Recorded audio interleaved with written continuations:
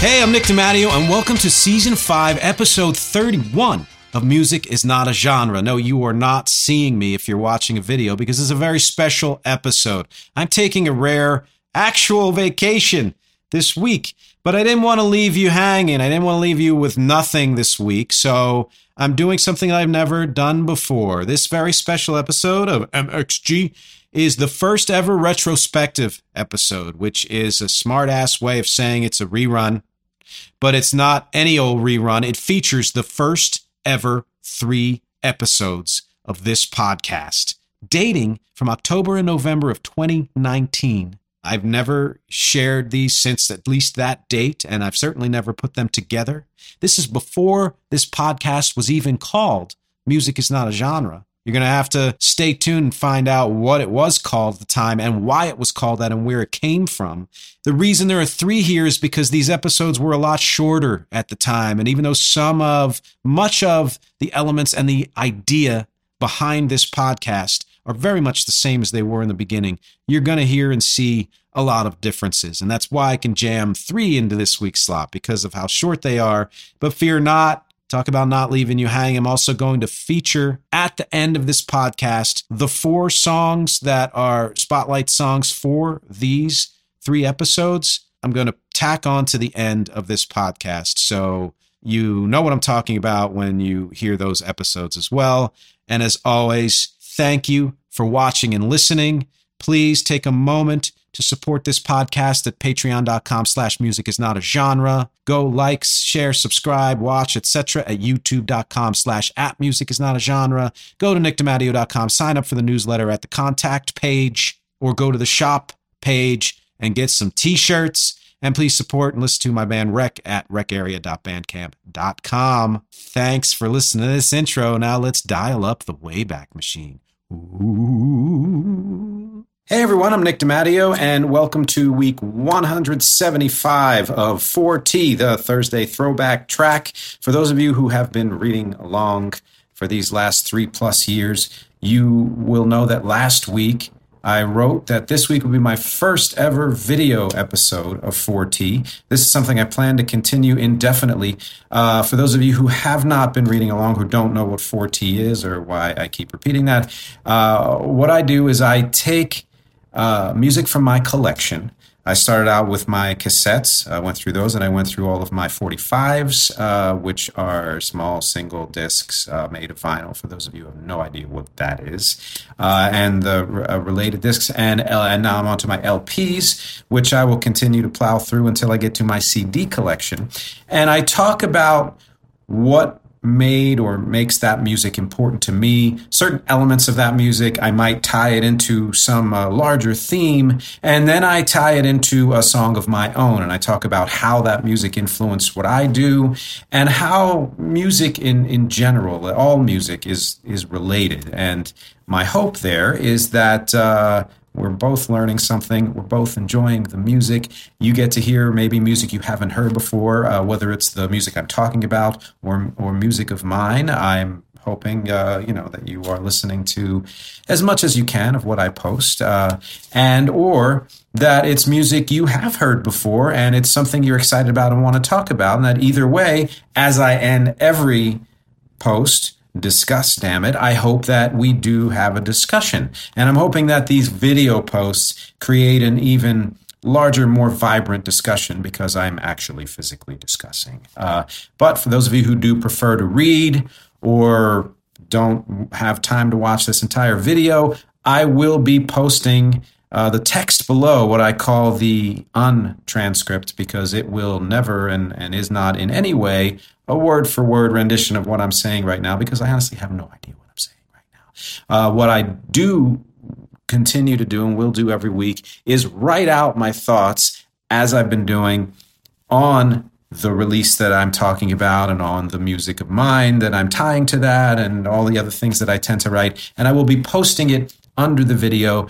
And just so you know, all of these videos will also be posted on YouTube, on my YouTube page, and they will also be posted on my website, nickdimatteo.com. If you go to, I believe it's the video, or go to the actor page. That's what it is. I think it's nickdimatteo.com/acting or actor. It's on my menu. I don't know. I only happen to be the one who created it, and I completely forget. But you'll find it there. You'll find it on YouTube, and you will right now especially find it on Facebook. I believe I might be posting these on Instagram too, but we'll both have to wait and see. So with all of that said, let's get into the actual 175th episode of 4T, the Thursday throwback track. Promise you I won't be doing that every week, unless somebody, really loves my fingers. And this week, I thought I'd start out with something easy for me anyway, since it's the first video. It's one of my top 5 bands, and I'm one of those guys who has at least 15 top 5 bands. The Cure and their seminal release, double album, Kiss Me, Kiss Me, Kiss Me. It is an album that hit me the minute it came out. Those of you who are old enough to remember, new music was always released on Tuesdays, and the Tuesday this was released back in 1987, I got it right away. I had already been turned on to The Cure by a good friend of mine, Mike Smith. He was playing songs from my all-time favorite Cure album, Head on the Door. I urge you to listen to that too. And so when Kiss Me, Kiss Me, Kiss Me came out, I had to get it right away. And it was not at all a disappointment.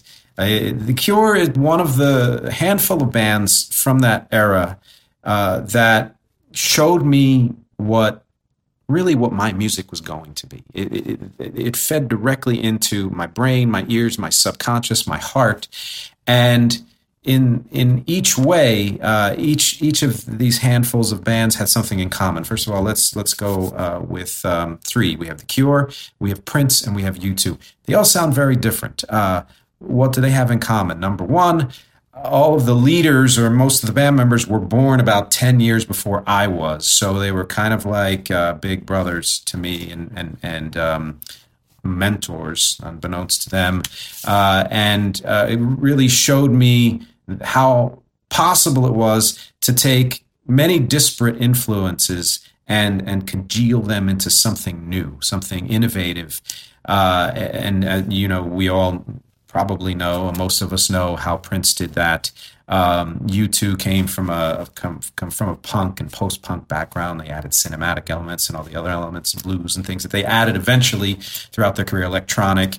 The Cure was also punk, post-punk, goth in their own way, but the thing all 3 of those bands had in common is that they were also pop. And as many of you have heard me say a million times, I revere the pop music form, whether that means music from the classic era of the 1930s, 40s, 50s, or the Beatles, my number one and always will be, eras like that, one-hit wonders, or bands that you might not readily consider to be a pop or popular music, but who always strove one way or another to create songs that, and I'm going to read my notes here now, that had emotional depth, musical intelligence, innovation, and accessibility. And the accessibility part, of course, is the pop part. And everything I do, I try to imbue with all of those things. Again, emotional depth, musical intelligence, innovation, accessibility. I believe firmly that U2 did that. The Beatles did that. Let's say the Stones did that, if you're a fan of the Stones. Prince certainly did that. And this week's band, The Cure, absolutely did that. I just read an interview with Robert Smith and Rolling Stone because they're coming out with 30th anniversary of Disintegration, one of my other favorite albums from them. And he talked about how even when he was teens and 20s, working with Susie and the Banshees and people like that, he always had one of his ears towards the pop music world. So they had, swirling, teeming sonic cinematic palettes, very ambient, dark in many ways. And from out of that, and even before that, and including that, came these very tight, strong pop songs that still were able to capture certain key elements of The Cure, which again, I'm going to read my notes. And what I wrote here is that they were able to express vulnerability. They were a little twee, a little light, a little frothy, a little frivolous. They were dark, often dark. They were playful. It had a sense of humor or just a wordplay, things like that. They were sonically rich, whether it was the way, Robert Smith played guitar or how the music was produced and arranged, whether they used the, ambience of the keyboards and the guitar and vocals or added the electronic elements and things like that. And they were catchy. I'm willing to bet that almost all of us know at least one Cure song. Maybe it's Friday, I'm in Love. Maybe it's Just Like Heaven. Maybe it's, Love Song, Pictures of You. I don't know. There's, a dozen others or more hit singles or lesser songs, B-sides, album tracks, things like that. But one of the reasons why we do is they were diverse. They are diverse. They're still around. They're still creating music. They have a new album coming out soon. And that, again, like U2, like Prince, like so many other of my favorites, it's what I try to do, which is I don't believe in sticking to one single genre or thinking that all of the music that I do has to sound the same, and neither did any of these bands. They might have signature vocals, which hopefully any good artist does, but even then there was and is a lot of diversity in there. Kiss Me, Kiss Me, Kiss Me is probably, I would say, their most diverse album. It had elements, and again, going back to my notes, it had elements of what I call or what, Northern soul. It had elements of goth, of course, of pop, of the kind of college rock, modern rock, what it was called at the time. It had punk. It had electronic. It had ambient and orchestral and cinematic elements as well. In some cases, one song had all of those elements, and in other cases, it would bounce from song to song and show off different aspects of things like that. There were 3 singles from this album that charted in the U.S. and around the world. The first one you may not remember was called Hot, Hot, Hot. It was a big dance single. There was a dance remix, things like that. It had a great bass section, but it also had a great horn section. It was not quite the usual Cure song, but it was them and Robert Smith in particular kind of branching out and showing a different side. Then there was the big single of the day from this album, Why Can't I Be You? Many of you may know it. It has that kind of really quintessential Robert Smith vocal, the kind of vocal breaks he does, those little, mini yodels and things. It's something I do a lot too when my songs call for it. I'm sure that was why or where I got one of the places I got that from. It shows how clever he was and is with wordplay and for the phrases he was using. He could take a phrase that seems like an everyday phrase, turn it into something else, or maybe it wasn't even an everyday phrase, but it became one. And then the third single is Just Like Heaven. It's a song that is, to me, near perfect. It's been covered dozens of times. I have played it live acoustically and with bands many, many, many times. I continue to do that. Just last month I played it solo. I've played it with the band that I work with who does 80s covers. And it's one of my top, again, 5, I guess, favorite Cure songs. I think it's also one of the best songs of that era. I think it probably has outlasted Why Can't I Be You, and certainly Hot, Hot, Hot. And I honestly think it's probably one of the, top 100 or 200 greatest, songs of all time. You'll find out, if you haven't already discovered this through reading, that I'm not shy about what I believe about music. Music is something that will always mean the absolute most to me, other than the people in my life, other than all my children and the other people I love. It's right up at the top. And so I am going to kind of let it fly and let you know what I think about things. If you don't agree, I really want to hear it, because that is an awesome way to discuss. If you do agree, let me know too, because there's excitement and passion in finding a kindred spirit. So That said, and all the greatness that is The Cure and Kiss Me, Kiss Me, Kiss Me, let me tie it into a song that I've done. There are a couple dozen songs, easy, that have been influenced by The Cure. I could even say that because they're in my top 5, pretty much every song I've ever done is in some way influenced by them. Doesn't mean that the music sounds at all like them. At times it does. There's a song from my album Parts and Labor, which is everywhere: Spotify, iTunes, YouTube. I don't know. Pick it. It's everywhere. It's been out for a few years now. It's a song I love to play live. I've done it with a full band. I've done it acoustically, and it has a certain there's an emotional pull there that gets to places that I think pop songs can and should often get to. Maybe not always. It has a darkness to it, has a sadness to it, has a brightness to it. It has a dynamism to it that carries throughout the song, and it's called Break You. I can't remember if I said that already. The link is below, and I hope you listen to it. You will probably be able to see how certain elements of the guitar, the vocals, the lyrics, especially the vulnerability in the lyrics, were influenced by The Cure. And bringing it back around to The Cure, as always, I'll talk about my favorite tracks from this album. Here's the back cover. Here, yes.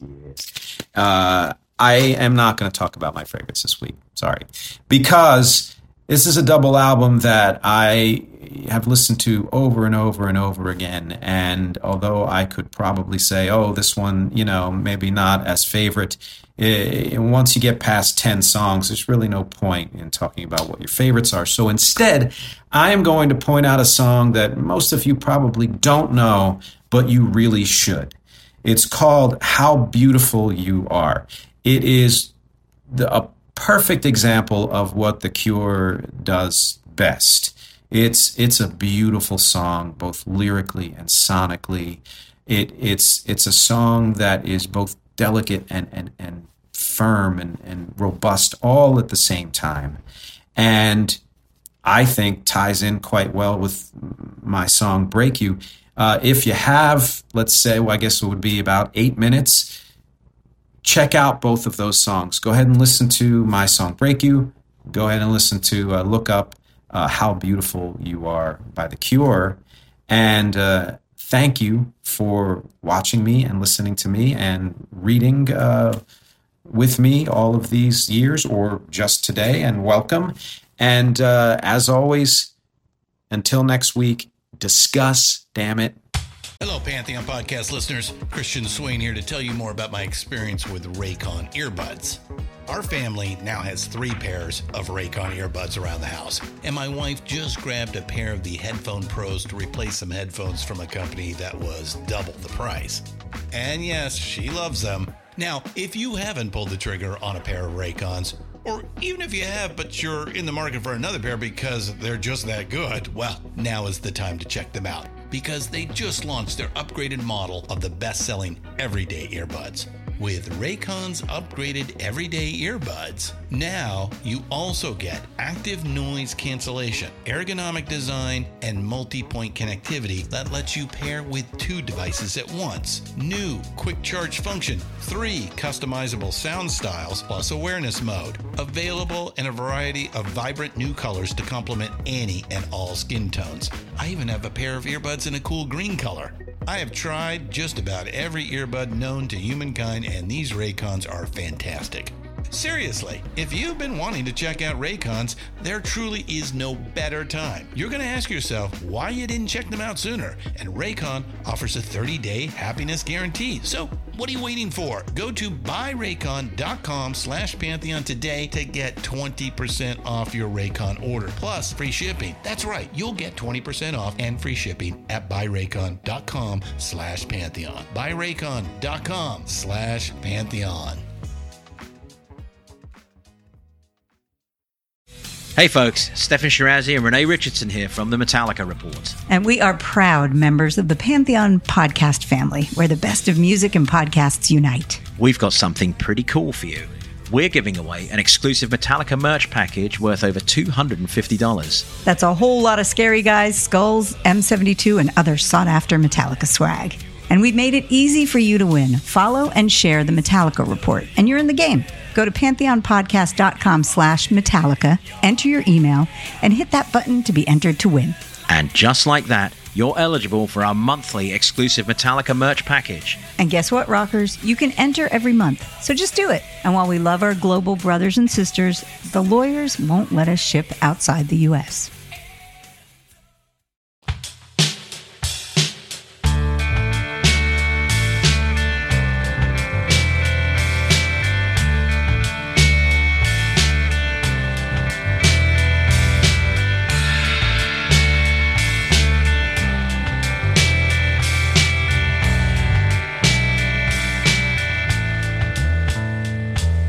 Something I wanted to tell you, I don't know how to say. I'll only speak when you want me to. Oh, what do I have to do so I won't break you?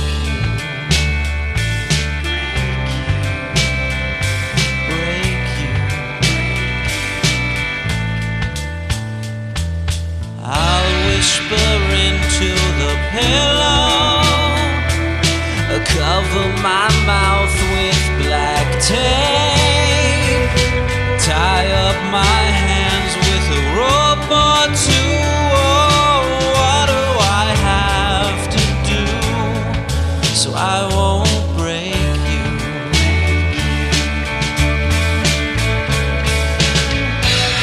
Oh, it's silly to even have to say, but I'm thinking really you'd be better off running away, or I can just throw away all my frustration, bury my anger and pain, toss out the clubs, knives, and ammo too. Oh, I'll do what I have to do so I won't break.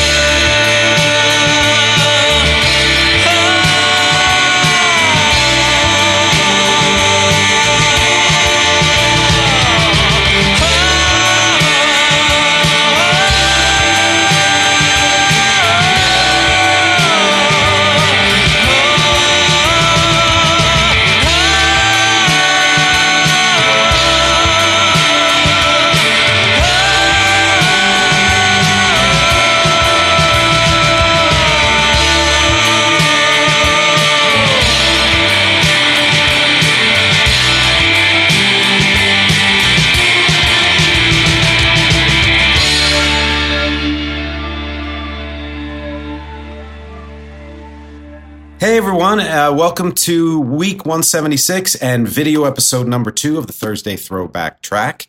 As always, we're going through my collection, currently on my LPs, vinyl, albums, records, whatever you all want to call them, discussing some of my favorite music and how it's influenced the music I've done. Again, as in video number 1, I'm keeping it kind of easy for myself because, it's all about me. And sticking with one of my top 5 bands of the 15 that I continually keep referring to. And this one is kind of not a surprising one. It's U2 and their first album, Boy, which was released in 1980, 4 years after they formed. It is a seminal album, of course. I don't know if it where it ranks as far as my favorite U2 albums. I'm sure you may not know it. It's one of their lesser known albums. They did have a couple of hits on there, some of which they still play. The most famous one being I Will Follow, which I'll talk more about that later. And, other than that, it was seminal because it helped to launch their career, really, and launch them in the U.S. because they toured there and from the get-go started to gain fame for their version of the post-punk genre. Post-punk has a lot of definitions, a lot of subgenres, but for me, and again, I'm referring to my notes in front of me here, the post-punk that I like, that I associate with that genre name, is rhythmic, ambient, crisp, sparse, melodic, emotional, both organic and electronic as far as instruments goes, and both pop and experimental. And some other bands that might fit in that category, especially in the way I just described it, would be The Cure, again, Joy Division, who became New Order, The Jam, a lesser-known band who everyone should listen to. They weren't around long, but man, did they influence a lot of people, including Block Party, and PIL, Public Image Limited, which was John Lydon, or Johnny Rotten's band, who came out of the Sex Pistols. So in some ways, in a couple of these, at least, post-punk was literally post-punk. It was after more of the members had done punk and decided to branch out and make it a little bit, more eclectic. And that's where we are. So, again, U2 was another band like The Cure, like the Beatles, like Prince, that showed me what was possible in music. They introduced me to things that I hadn't heard before. Again, I was introduced to them by a good friend of mine from high school, and then I dug back into their old catalog. I think at the time, The Unforgettable Fire was out, and that I think still probably ranks as my favorite U2 album, or certainly in the top 3. And once I heard songs from that, I said, I have to hear the rest of this. And so at the time, I went to Full Circle Record Exchange, which anybody who grew up in South Jersey might know is one of the great indie record shops, and found as many old U2 albums as I could. And if I didn't go there, I went to Tower Records like everyone else. And because I'm kind of anal about certain things, I go in order. So I started with Boy, being their first album. What I liked about U2 is what I like about a lot of music and what I try to bring to my music, which is they had, and they've talked about this in subsequent interviews, they had a reverence for what existed then in the 70s. They loved punk. They loved what was going on in the late 70s. They loved disco and funk and all that stuff. They also had a reverence for what came before. Some people who know them fairly well might liken them to The Who in terms of their big, bold sound, their emotionality, and certain other things. The fact that it was guitar centered and all of that, and yet through all of that, they without really maybe even thinking about it, made their own rules for what music could be, or for how to interpret everything that they were absorbing, which I think every artist does, and I just happen to find fascinating.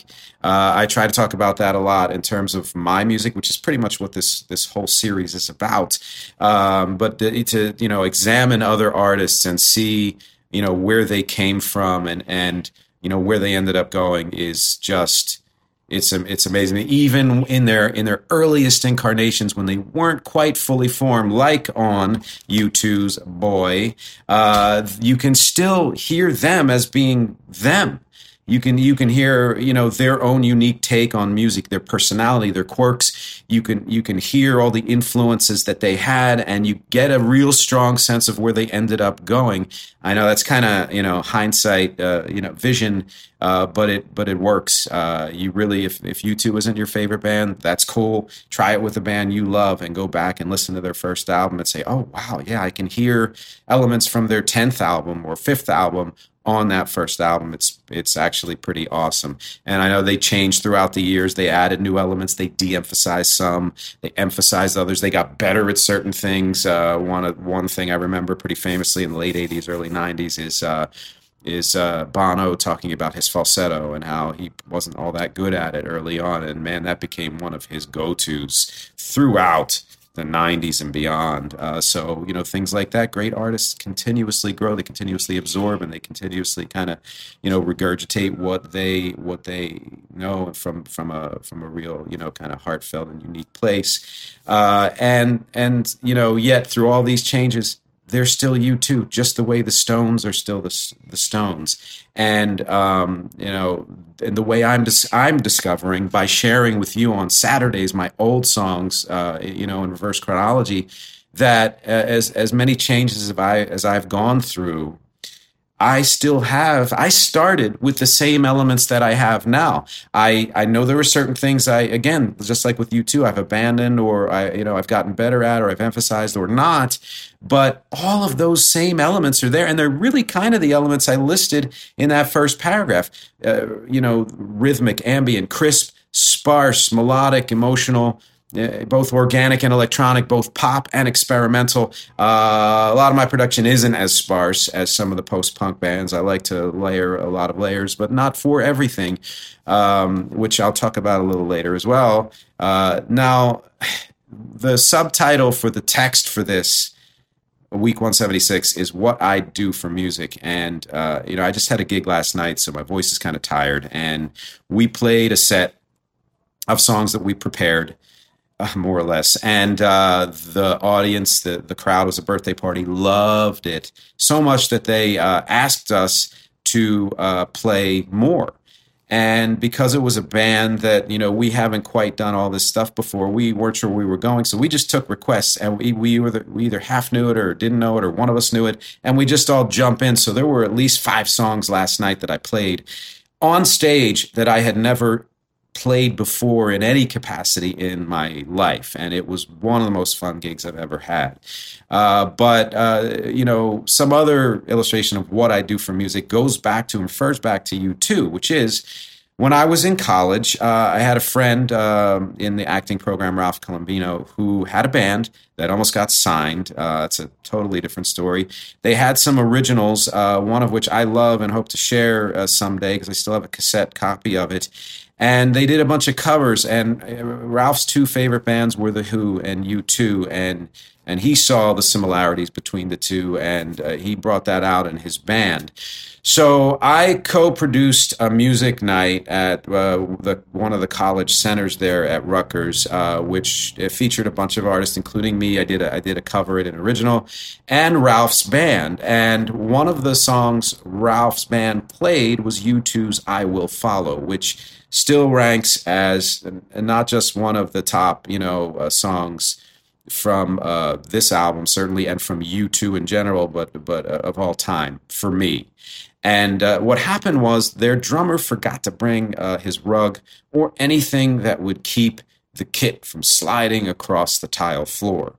And so, because the show must go on, and because of my intense love for music and wanting to just kind of, help any other artist, I volunteered as the host to sit in front of the kit, my back to the kick drum, put my hands on my ears as tightly as I could, and for the duration of their very short set, I think it was 3 songs, prevent the kit from sliding forward so that the drummer and they could have as kick-ass of a set as they possibly could. And I loved every minute of it, just like I loved every minute of last night's insanely impromptu show. So going back to U2 and referring it or connecting it to my music, lots of my songs have been influenced by U2 in one way or another, but there's a particular song that an old friend of mine, the minute she heard it, said, "This reminds me of U2, and in fact reminds me of early U2. I don't know if she referenced I Will Follow, but in general, that's what she said. And I mean, it thrilled me because I know that the song I wrote came from a pretty specific and original place, but the way I produced it, I wanted it to have that energy. I don't know if I specifically thought of U2, but I know they were in my head in some way. And that song is called Little White Lies, and it's from my EP Distance to Empty. The links, again, are all at the bottom here, including a different version of what I just said. I urge you and welcome you to click the link for U2's Boy and explore that. Click the link for Little White Lies and listen to that. It's one of my personal favorites, especially from that that EP. And to tell me what your favorites from this album might be, what your favorites from U2 might be. If you don't like U2 at all, if there's another band that you have the same feeling about, I really want this discussion to continue week after week. So please, leave your comments. And don't forget, you can find all of the music that I share of mine on pretty much any streaming service, iTunes, Spotify, even YouTube, all of that. So please explore further. You can go to my SoundCloud page, which I often link. You can go to my Bandcamp page, which I often link. You can go to my website, nickdimatteo.com. I am more than happy to share anything with you personally as well if you have any requests. And as always, thank you for listening. Thank you for reading. Thank you for discussing. And until next week, this is Nick Dimatteo and the Thursday Throwback Track.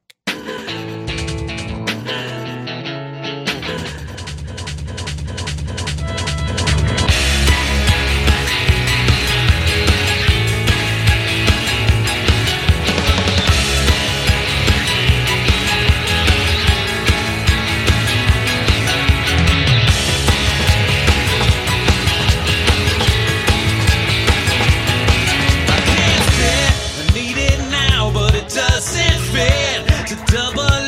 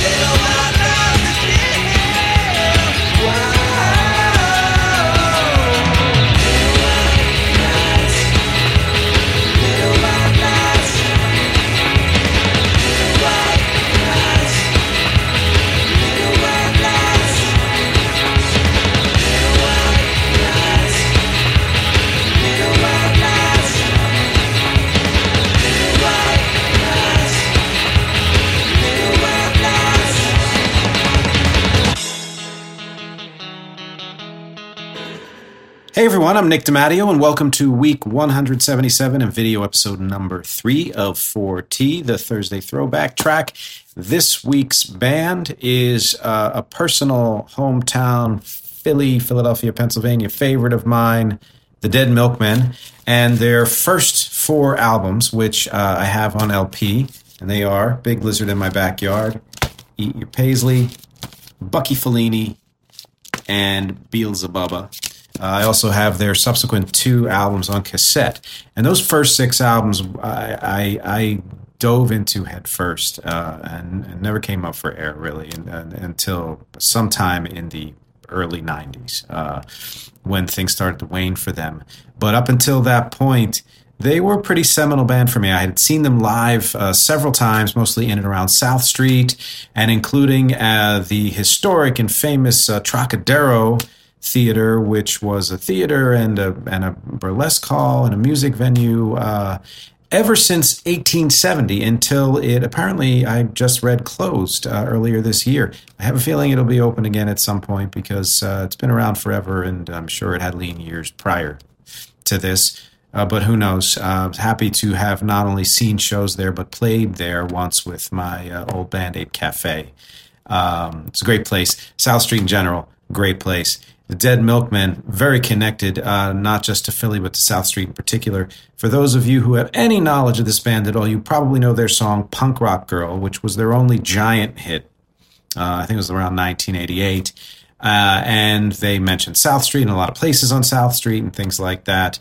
If you know them at all, again, that may be where you know them from. Or if you're from Philly, you have probably heard of them and are old enough to have heard of them.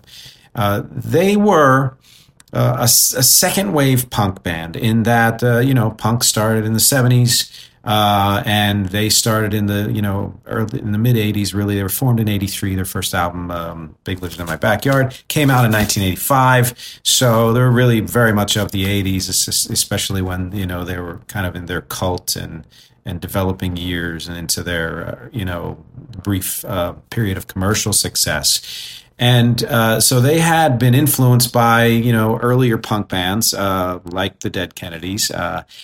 I had always thought that they got their name from the Dead Kennedys and were just making a joke about the name because it seems silly to combine the words dead and milkmen. And I think that still probably was part of the influence there. And you can tell if you know anything about the Dead Milkmen, they're funny. They're always trying to be funny in either very open ways or very subversive ways. They have pointed, jagged lyrics. They had pretty adolescent lyrics back in the 80s for some of their songs, but as they developed, they got a little bit more.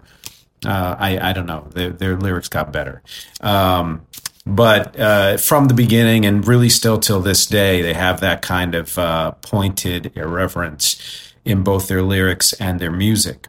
What I found out in reading about them is that according to the main dude, they actually got their name from a character from a Toni Morrison novel, which I think the character was named Milkman Dead or something like that.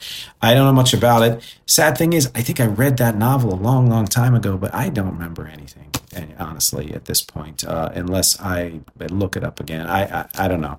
But I can tell you a whole lot about not just the Dead Milkmen, but Philly music in general. Anybody who is either from Philly or knows anything about Philly knows that it is a huge music town.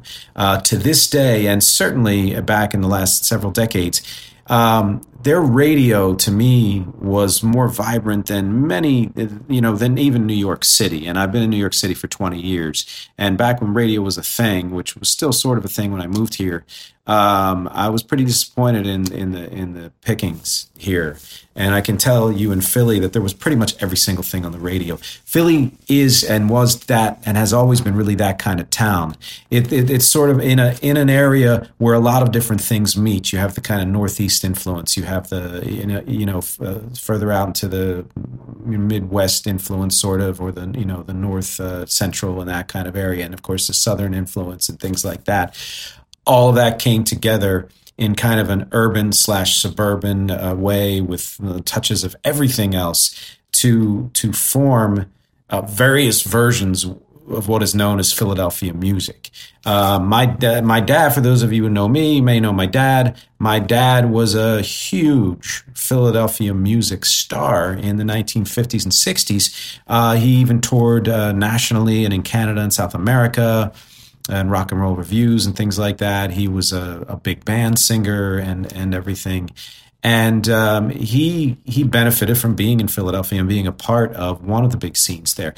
The jazz was a huge thing in Philly and still is, but when it was really developing, Philly was one of the important places for jazz. Doo-wop and 50s music, lots of bands in the 50s from the Philadelphia area, lots of songwriters too. In the 70s, there was Philadelphia soul, and that's huge. If anybody knows Philly soul, or anything about Philly music, they probably know Philly soul. In the 80s, when I grew up, there were bands that were either just starting to make their name or maybe had a little before, like Joan Jett from that area, the Hooters, Robert Hazard and the Heroes. Robert Hazard also kind of came to fame as being the songwriter of Girls Just Want to Have Fun for Cyndi Lauper. And one of the bands from Philly was actually Cyndi Lauper's backing band for a while. And there were other bands who were starting out in the 80s but hadn't quite hit their stride or their big fame, such as Boyz II Men, Will Smith, Fresh Prince, The Roots, who are now on TV every week, and Live, Throwing Copper, that band, if anybody knows, I think Lightning Crash or something like that, something in the 90s. They actually started in the 80s. Well, I started in the 80s too. And so I was immersed in all of that. And I was immersed in the Philly attitude toward music, which is, if it's good music, it's good music. It doesn't matter what kind of music is. And what that did to artists growing up in Philly in many ways. And let me not forget, having mentioned the Roots and Fresh Prince and all, that Philly was a huge and very seminal city for development of hip hop too. In the early 80s, even as far back as that. But what that did for artists who grew up in and around Philadelphia, and I grew up mostly in South Jersey, although I was born, in Philadelphia and had and still have relatives there, is that it created this sort of amalgam of styles that each artist manifested and expressed in a different way. So many of the bands who come from Philly have kind of a mix of styles that combines both the idea of being true to the form of whatever that is. If, for example, with the Dead Milkmen, it was punk and surf punk and that, and that kind of thing, but also observing it from the outside, from a slight remove, in kind of the way that Philly is a slight remove from New York, and so commenting on it in a way too, which is something that Dead Milkmen did a lot. They did, they didn't just do the lyrical commentary in their music. They commented on the music they were doing by, in some ways, poking fun at it or sending it up or doing meta versions of a punk, song, and you can hear that in a lot of bands in general, but in a lot of Philly bands throughout the years, and certainly in pretty much all the music I do, that sort of mix of styles that is both, reverent of the whatever genre that you happen to be doing at the time, but also kind of irreverent, kind of picking it apart, poking fun at it, doing things a little bit more experimental, adding some quirky things in. And an interesting thing about the Dead Milkmen style is that it captured something that a lot of people don't know about Philly and South Jersey, which is there were a lot and may still be a lot of skaters and surfers in that area. And I happen to be with someone now who is from California, and I've always been fascinated with that state. I've been there a few times and would like to spend a lot more time out there, actually.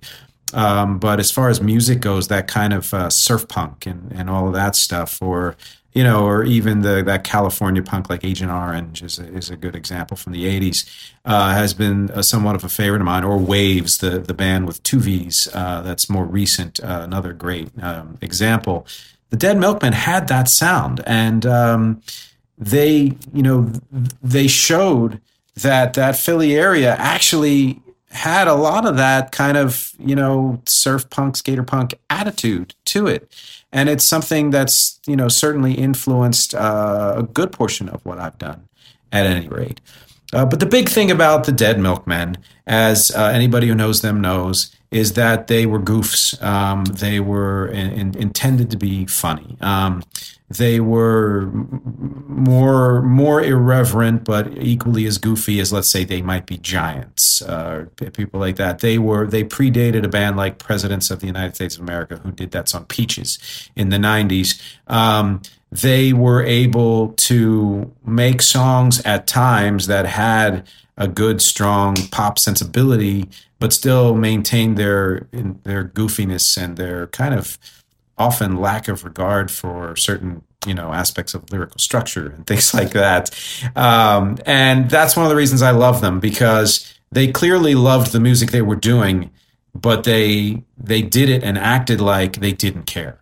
And that, of course, that's part of the punk attitude. It's to, throw away the old and not get so caught up in having your, getting your chops down perfect and all that stuff. And there was always that division between hippies and prog rock, and then punk and new wave and all that stuff. And the Dead Milkmen certainly played up on that in both, I think, probably a sincere way, but also in kind of a send-up commentary way, like we're punks and we're going to hate hippies. So they did a song like The Thing That Only Eats Hippies, or, Beach Party Vietnam, and things like that were clearly meant to be satirical and honestly really just goofy. And humor, I think, can be very open and abrasive and in your face in music, but it can also be very subtle. And they did both. But there are other bands, or big bands, even the Beatles and Billy Joel and bands straight up until today, a lot of hip hop artists who weave humor into their lyrics in ways that you might not readily catch. And that's one of the things that I really enjoy doing. And so you can hear some of that in a lot of the music that I've put out right up until this day. And that's one of the ways in which the Dead Milkmen influenced me. And I'm happy to say that through all of their ups and downs and the unfortunate suicide of one of their members in 2004, they broke up years before that. They reformed again years later, I think in 2008. They are still around. They're still performing. They're with a local Philly label that is a socially conscious label that gives part of the proceeds to charity. And their recent material, and I think they put out an EP in 2017 is the latest thing that they released, is as good as, and honestly, I think is better than their older material. That's one of my favorite things, is a band that is supposedly from one era who is still around, who has still been around. It's kind of like the story of Philadelphia. There's a sense of being the underdog, the sense of being slightly removed from the action, but still kind of in the action, and yet never giving up, always knowing that somehow you're in the mix. You may have a weird way of doing it, or kind of a insider/outsider way of doing it, and yet you're still there. And that's the Dead Milkmen. That's so many things about Philadelphia in general, and that's and then that's me. That's a lot of what I do with my music too. So a couple of examples of songs that can be somewhat directly linked to the Dead Milkmen. And again, you can find the link to Dead Milkmen info and these two songs in the text below.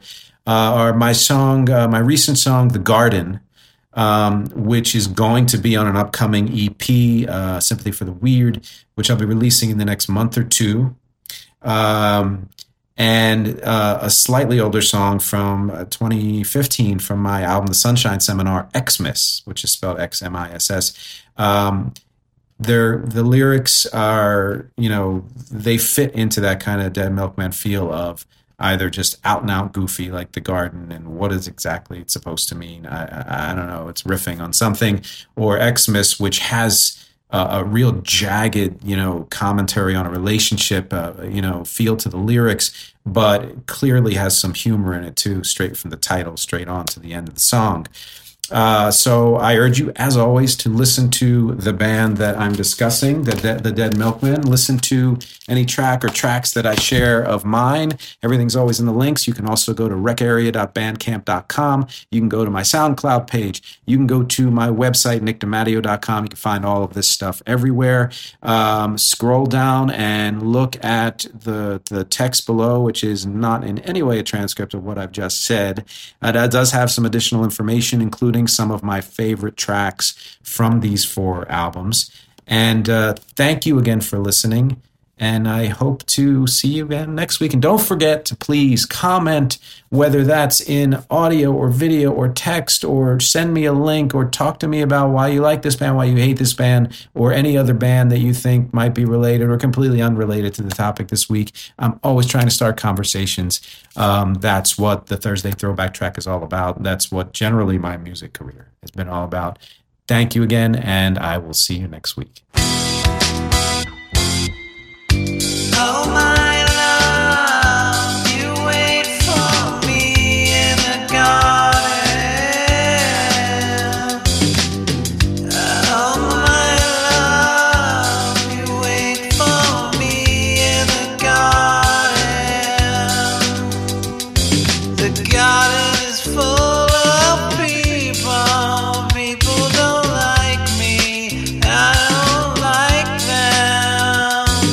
The garden is full of people. People don't like me, and I don't like them. Oh my love, you wait for me in the garden. Oh my love, you wait for me in the garden.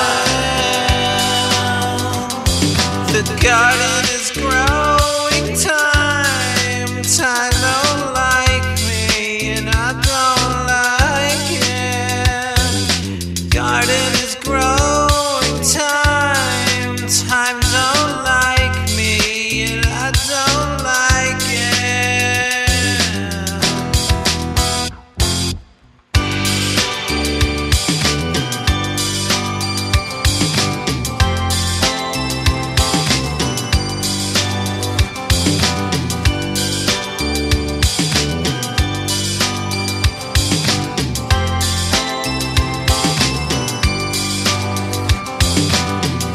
Oh my love, you wait for me in the garden.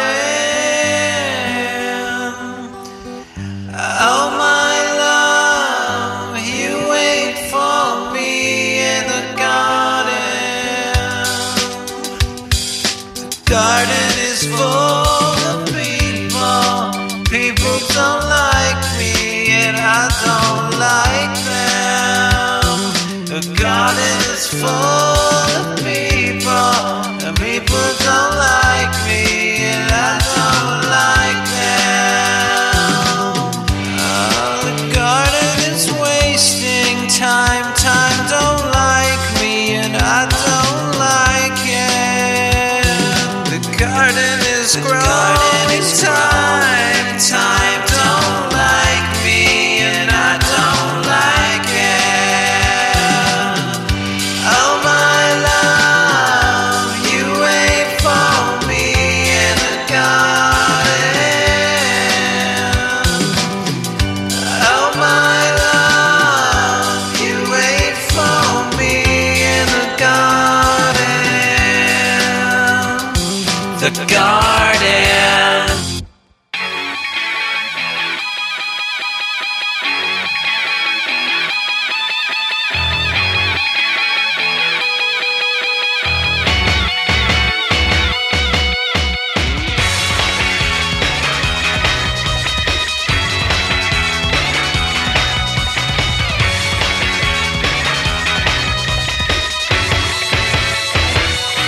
I can't say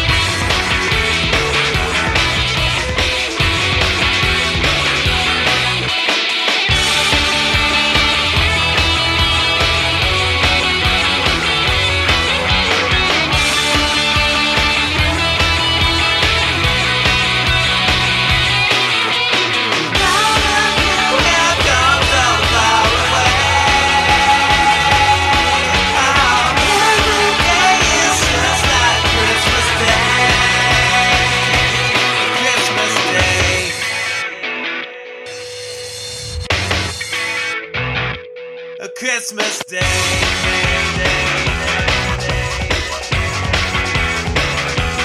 Christmas Day.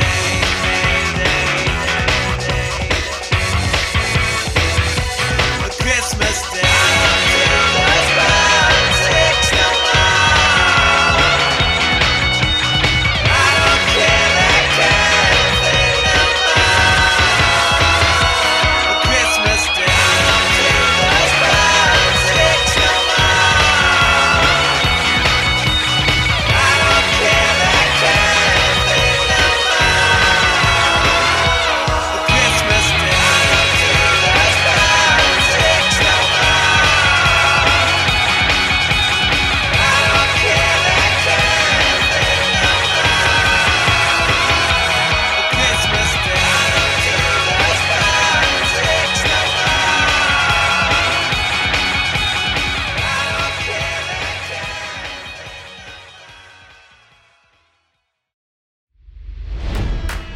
It's NFL draft season, and that means it's time to start thinking about fantasy football.